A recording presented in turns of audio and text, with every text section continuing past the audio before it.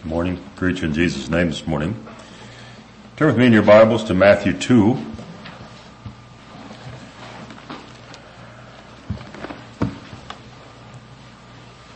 I am going to speak on a group of people this morning that we normally associate with Christmas, but probably was not anywhere close to Christmas. And that is the wise men. So I'll read Matthew 2, kind of get us acquainted with this situation surrounding the wise men. Now when Jesus was born in Bethlehem of Judea in the days of Herod the king, behold, there came wise men from the east to Jerusalem, saying, Where is he that is born King of the Jews? For we have seen his star in the east, and are come to worship him. When Herod the king had heard these things, he was troubled, and all Jerusalem with him. When he had gathered all the chief priests and scribes of the people together, he demanded of them where the Christ should be born. They said unto him, In Bethlehem of Judea, for thus is written by the prophet, And thou, Bethlehem, in the land of Judah, art not the least among the princes of Judah, for out of thee shall come a governor that shall rule my people Israel. Then Herod, when he had privately called the wise men, inquired of them diligently what time the star appeared. He sent them to Bethlehem and said, Go and search diligently for the young child, and when ye have found him, bring me word again, that I may come and worship him also. When they heard the king, they departed, and lo, the star which they saw in the east went before them, till it came and stood over where the young child was. For they saw the star. When they saw the star, they rejoiced with exceeding great joy. When they had come into the house, they saw the young child with Mary his mother, and fell down and worshipped him. And when they had opened their treasures, they presented unto him gifts, gold and frankincense and myrrh. Being warned of God in a dream that they should not return to Herod, they departed into their own country another way. When they had departed, behold, the angel of the Lord appeareth to Joseph in a dream, saying, Arise, take the young child and his mother, and flee unto Egypt, and be thou there till I bring thee word. For Herod will seek the young child to destroy him. When he arose, he took the young child and his mother by night, and departed into Egypt. And was there unto the death of Herod, that it might be fulfilled which is spoken of the Lord by the prophet, saying, Out of Egypt have I called my son. Then Herod, when he saw that he was mocked of the wise men, was exceeding wroth, and sent forth and slew all the children that were in Bethlehem, and all the coast thereof, from 2 years old and under, according to the time which he had diligently inquired of the wise men. Then was fulfilled that was spoken by Jeremy the prophet, saying, In Ramah there was a voice heard, lamentation, weeping, and great mourning, Rachel weeping for her children, and would not be comforted, because they are not. But when Herod was dead, behold, an angel of the Lord appeared in a dream to Joseph in Egypt, saying, Arise and take the young child and his mother, go into the land of Israel, for they are dead which sought the young child's life. And he arose and took the young child and his mother, came to the land of Israel. And when he heard that Archelaus did reign in Judea in the room of his father Herod, he was afraid to go thither, notwithstanding, being warned of God in a dream, and turned aside to the parts of Galilee, and came and dwelt in a city called Nazareth, that it might be fulfilled which was spoken by the prophet, He shall be called a Nazarene. So who were the wise men?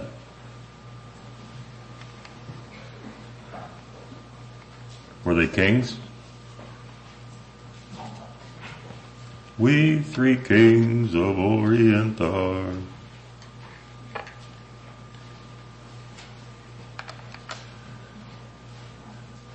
Anywhere in the Bible you read how many there were and that they were kings?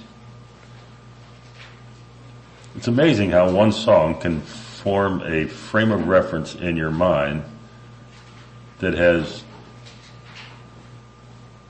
zero biblical backing.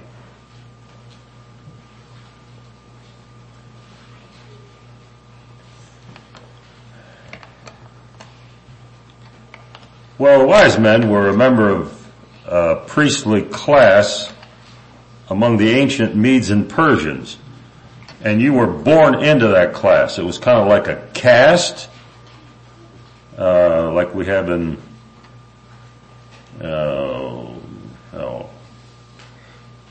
what country where they had a caste? It just evaded me. India. There you go. So, if your dad was a wise man, that made you a wise man. How about that? But, so be it. They were considered either magicians or sorcerers or just a plain Oriental scientist. I did some research. Actually, if you go back into secular history, there's some indications that it could have been 300 wise men. So this whole thing of three wise men wandering into town looking for a star,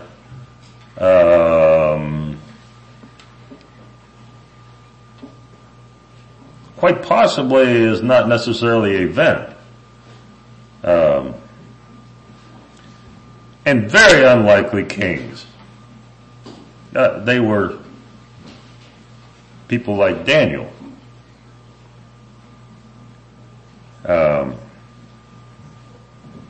Some would even say that these people, however many they were, could possibly have been escorted by an army. Now, so this thing could have escalated. I mean, you could have 300 people escalated by an army. They gave gold, frankincense, and myrrh. The estimates there could be from $750,000 currently to $39 million. So you have these men being escorted or whatever, carrying up to $35 million. It would make sense, and maybe they have a little security around them. I don't know. I'd be one out in the desert with that much goods. The frankincense and the myrrh could have been worth more than the gold, which who knows how much gold it is, but like at $1,500 an ounce today, this could be substantial.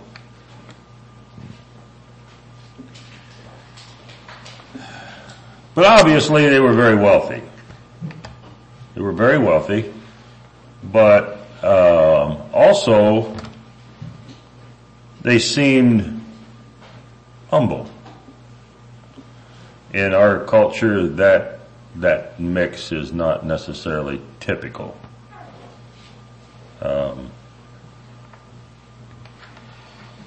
Jesus said in Matthew 5:3, "Blessed are the poor in spirit, they shall see the kingdom of God." Blessed are the poor in spirit, for theirs is the kingdom of heaven. So, these men, very wealthy. Turn with me in your Bibles to Daniel. Medes and the Persians, does that sound familiar?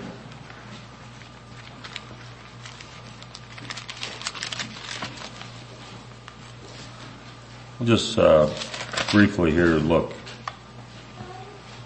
Daniel 2, chapter 2, verse 13. Here the king had a dream. And he says, I dreamed the dream, and he says, I don't know,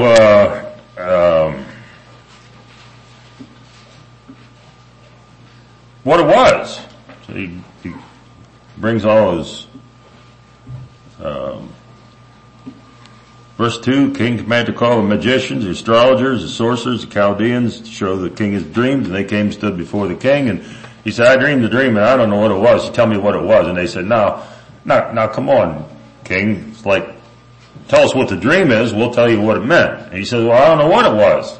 And they said, well, you're asking things that nobody on earth can find out. And the king says, well, I know you're just trying to bid the time because you don't know what the answer is, and so you're killing time on me. And he says, I'm going to kill all of you. And verse 13, And the decree went forth that the wise men should be slain, and they sought Daniel and his fellows to be slain. So Daniel and his fellows were considered wise men, along with the magicians, the astrologers, the sorcerers, and the Chaldeans. They're all bunched together. So the question, okay, let's keep going before I get to that. In Daniel 4 is kind of the same thing. This has to do with dreams. Daniel 4 verse 6. Here again, he had a dream, and therefore I make a decree, the king says, to bring all the wise men of Babylon before me, that they might make known unto me the interpretation of the dream. Then the magicians, the astrologers, the Chaldeans, the soothsayers, and I told the dream before them, but they did not make known unto me the interpretation thereof. But at last, Daniel came in before me, whose name is Belteshazzar, and then he told Daniel the dream, and Daniel, verse 13,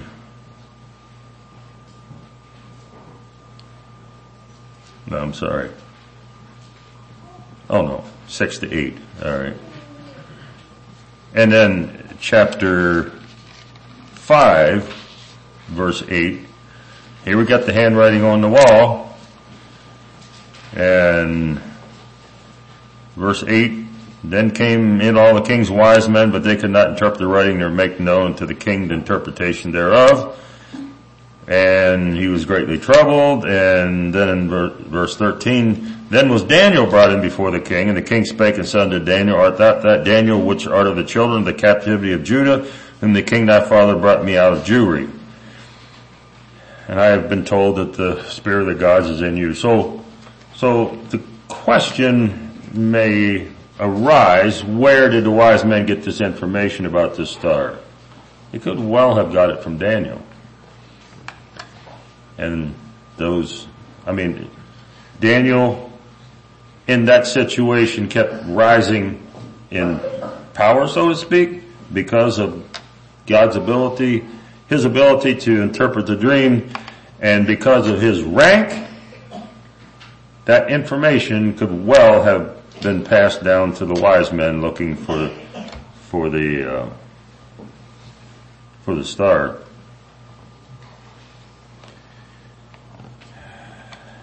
So they came from modern day Iran, and they came somewhere between 600 and 1,200 miles. How'd you like to head off to Sarasota, Florida from here? On a camel? Looking for a king.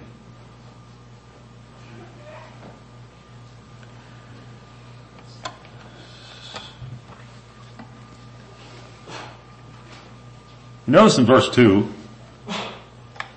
they came to Jerusalem and they said, they didn't say, is there a king been born here? They said, where is he? Where is he? They didn't ask if, they said where. So they had a star, verse 2. We have seen a star in the east and are come to worship him.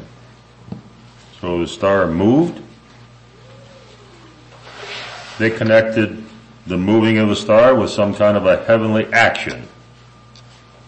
What's happening up there determines what's happening down here. And we say, well, were they superstitious? Not really. I don't think so.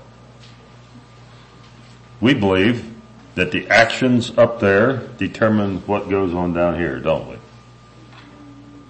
That's the hand of God moving. And we believe action in heaven is what brought Jesus down.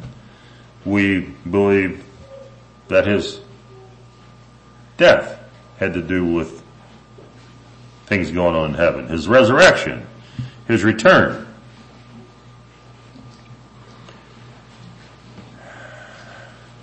So maybe he thought, I don't know, Micah, let me see. In the book of Micah, maybe that's where they got their clue. Micah 5:2, but thou Bethlehem Ephratah, though thou be a little among the thousands of Judah, out of thee shall come forth unto me that is to be a ruler in Israel, whose goings forth have been from the old, even from everlasting. So, I don't know. You look at the wise men and a little bit of information they had and the amount of effort they put into it. To me, I sit down and I think about that, and I think that, brothers and sisters, is truly amazing. Absolutely, truly amazing. The little bit that they knew and how much effort they put into finding out the little that they knew. And I ask myself today, what about me? You know, we may say, well, they were kind of ignorant. They didn't know really what all was going on here. You know, we're all ignorant, aren't we? There's a lot we don't know. But you know, God can use, God can deal with ignorance. But He can't deal with dishonesty.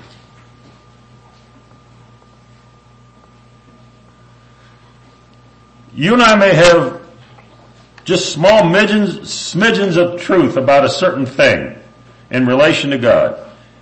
And if we're honest, God can meet that ignorance with information, with the illumination of the Holy Spirit. He can take that and He can lead us into the light, into the truth. But if we're dishonest, we're stuck.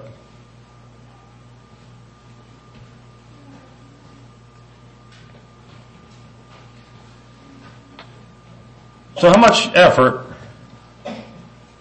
am I willing to put forth? How much effort am I willing to put forth?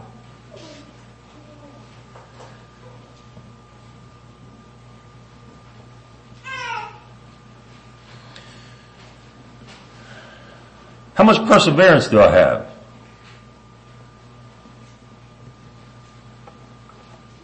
$600 miles, 1,200 miles, 6 months on the road? How far would you get 6 months? I mean, if you actually decided, I mean, you know, like the truth is in South America. Hey, you get there. I mean, you don't take 6 months to get there. But how much effort? So we have Herod, very jealous, a very suspicious character. So now if you envision something more than just 3 men wandering into town looking for this, I mean, this could be 300 men, it could be 500 people, it could be, and here's this jealous man who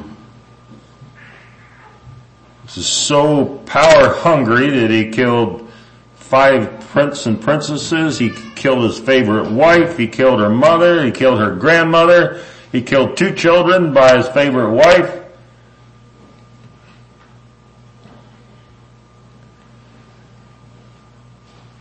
So here comes this crowd into town, and they're looking for a king. And the word goes to Herod, and he is not happy. And the word goes out into town, and I can imagine there's 3 people minimum, maybe a couple hundred people coming into town looking for a new king. And one neighbor tells the other, and the other says, uh-oh.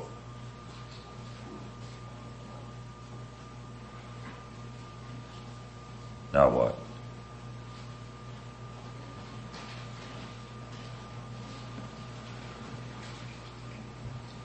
They knew their rulers' reactions to threat. They knew somebody's gonna get killed over this deal. Likely.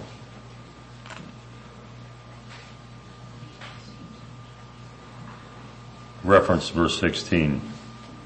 What happened when he was mocked by the wise men? Everybody 2 years old and under, dead. No questions asked. We're going to get it. We're going to get it right. We're going to make the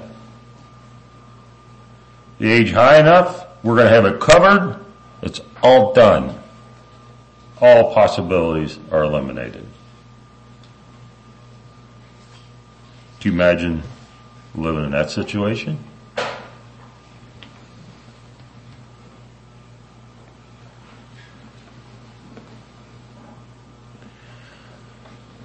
So they're coming looking, and all Jerusalem was troubled. So when Herod, he gathered, back to verse 4, and we gathered all the chief priests and the scribes, the people together, demanded of them where Christ should be born. He didn't ask this. It's like, all right, where is Christ going to be born? He demanded of them. We're not playing games here.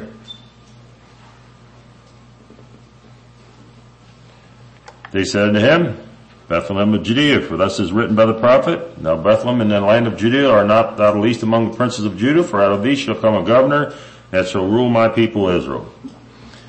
So we have the wise men that are seeking, making, we would say, extreme efforts to find the new king. The king refers to a group of people that really weren't that interested.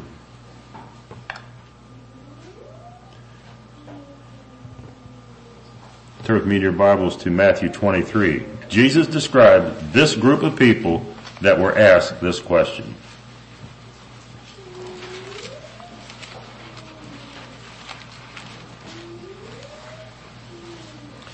Matthew 23, verse 1.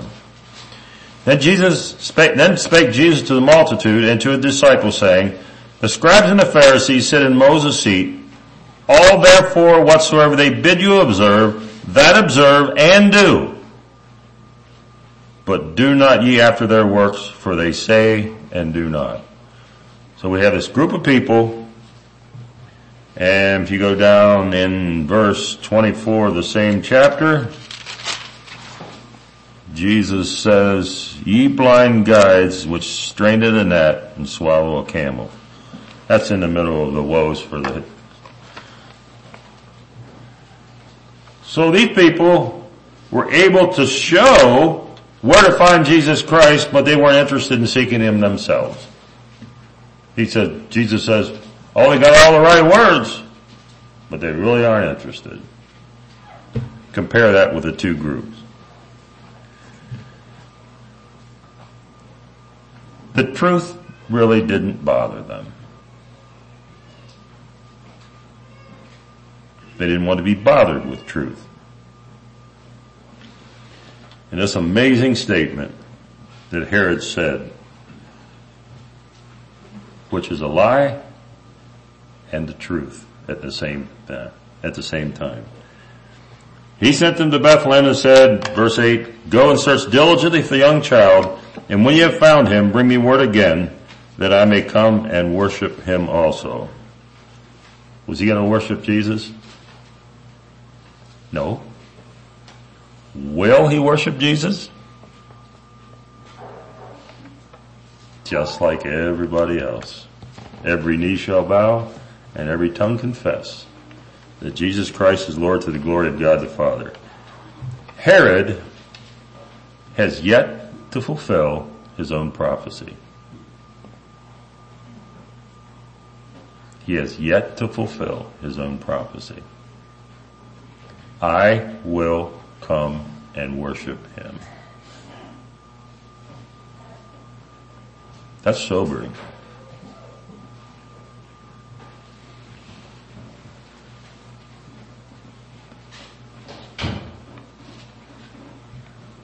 That statement carried eternal truth, unbeknownst to him. So, back to verse 9. So when they heard the king, they departed, and lo, the star which they saw in the east went before them till it came and stood over where the young child was. So, they believed the Bible. First of all, they looked where they thought naturally might be a good place to find him. So they went to Jerusalem, most likely place. But when they were told different, they never hesitated. Now how would you feel if you were a wise man, you were looking for a king, and you went to Jerusalem,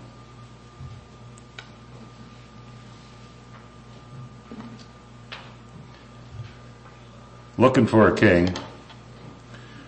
Say, in our day, they say, oh, he's in Minneapolis.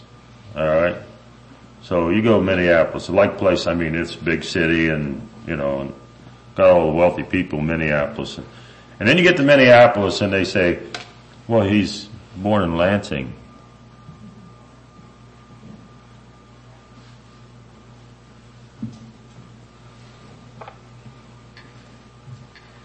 What would you say if somebody told you there was a king born in Lansing? No, not Lansing. Not Lansing. It can't be in Lansing.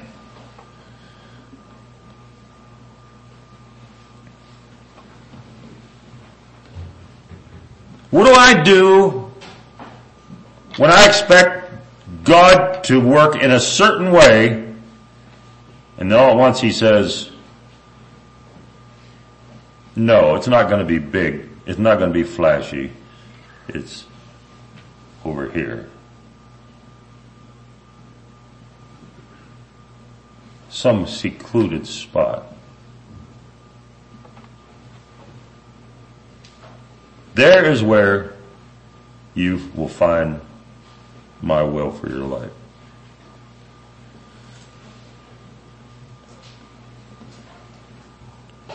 Can I lay aside my preconceived ideas of how God should work and accept it when he says, no, it's going to be this way?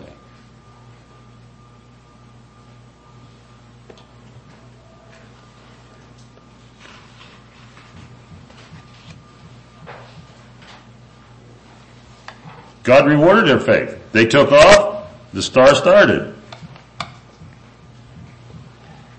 Where'd they end up? Like in a little house with absolutely no fanfare, no wealth, no riches, no nothing. Nothing extraordinary.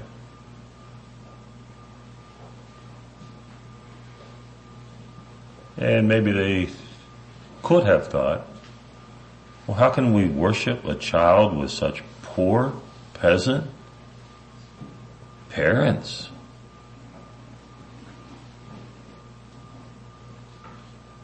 How could we do that?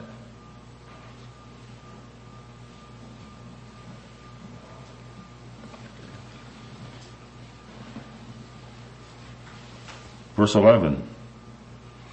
They were coming to the house. They saw the young child with Mary his mother, fell down, worshiped him.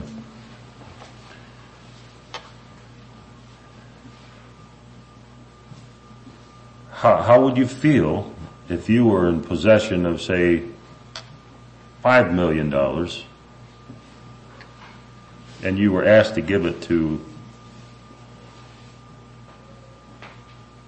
a child in a poor peasant home? How would you feel about that? How could these extremely wealthy men find themselves kneeling in front of Jesus?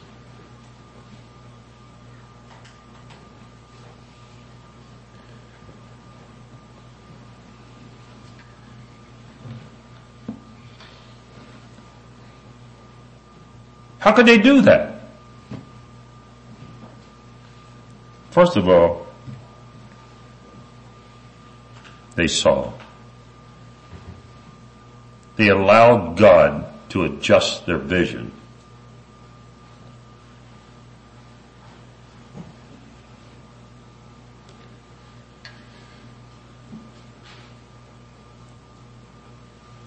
They saw Jesus and they saw themselves.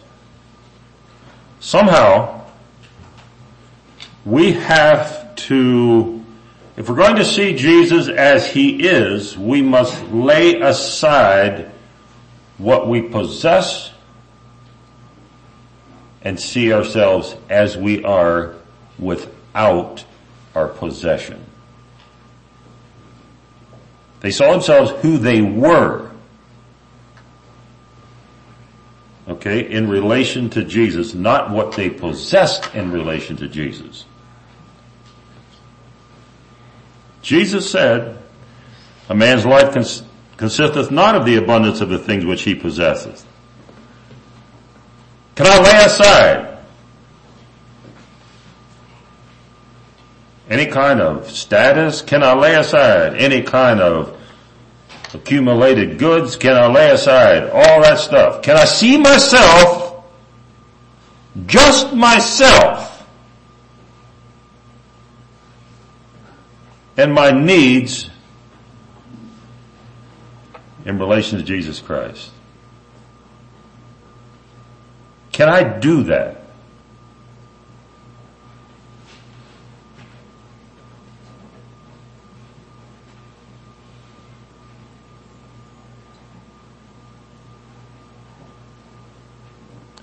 They saw themselves who they were rather than by what they possessed.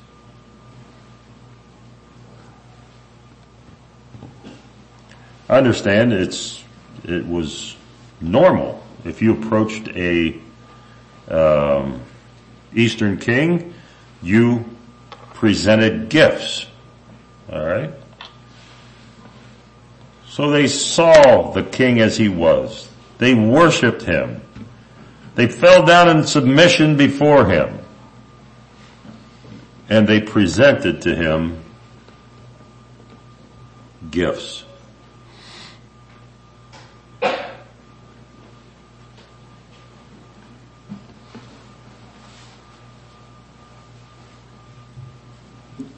What gift can I give to Jesus?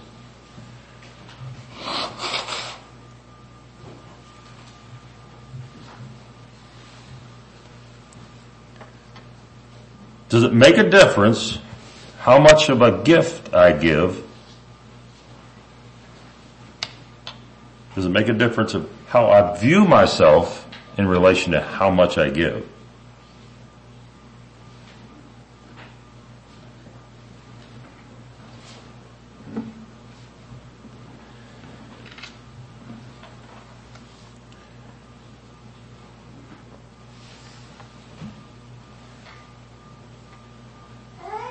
Initially,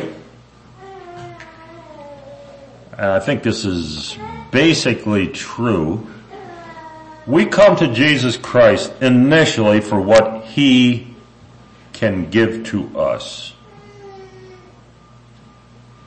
And that's salvation through Jesus, through himself. Okay? We're needy people. We know, we come to the realization we need Jesus Christ, and we come to him because what he can do for us. All right? The question I have this morning, can we move from that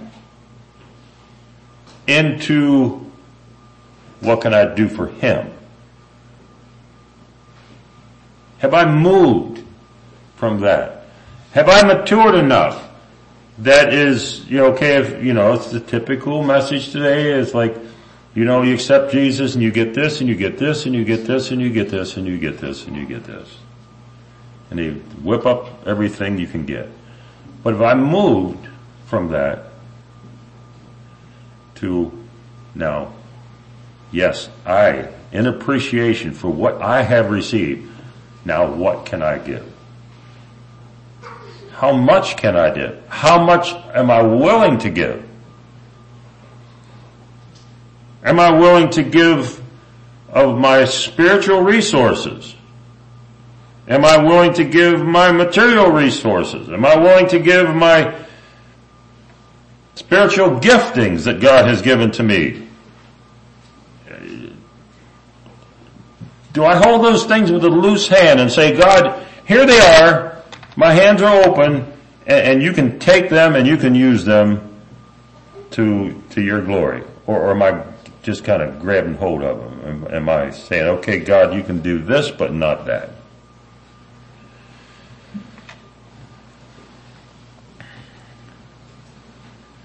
Do I give God my concentrated resources? Now, I don't know how you look at money, but I look at money as concentrated effort. All right? Okay, so I work and I make so many dollars an hour and I get a paycheck and I can go to the bank and I can change that into a $100 bill. Okay, so that $100 bill slides right into my wallet. It's really thin and it fits right in there. Okay, $100 bill. So what does that represent? Concentrated effort, right? Yeah.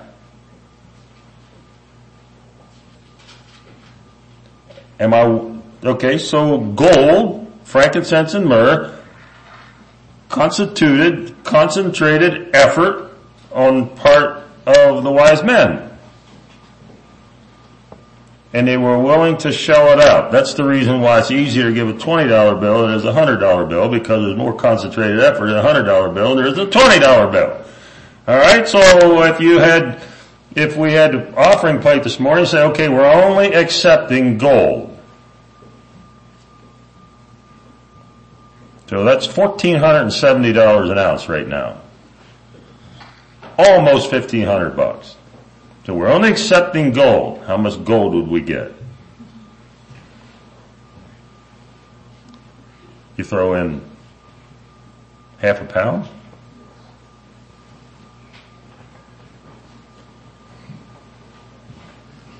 Am I willing to give God my concentrated effort?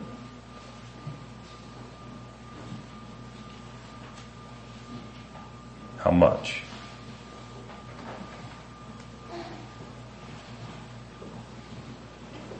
They presented. Nobody asked. They presented gold, frankincense, and myrrh. You gave a whole sermon on what all that meant. Always thought it was like gold, frankincense, and myrrh, but from research I did, it could have been gold, frankincense, and myrrh when it comes to value, because those were medicinal painkillers and the stuff that, it's kind of like you go to the doctor now. I mean, you go to the pharmacy now and you order a couple pills and they say, $120 and it's 6 pills or something. It's like, how can that be? All right. Do I open up myself and I'm willing to give concentrated effort like the wise men? Am I seeking? Am I finding? Am I willing to adjust my perspectives of what God wants from me? How I will find Him? How I need to serve Him? Am I flexible? Am I teachable? Am I seeking like the wise men? If I am, then I'm one of those. And God will certainly lead me on to greater light, to greater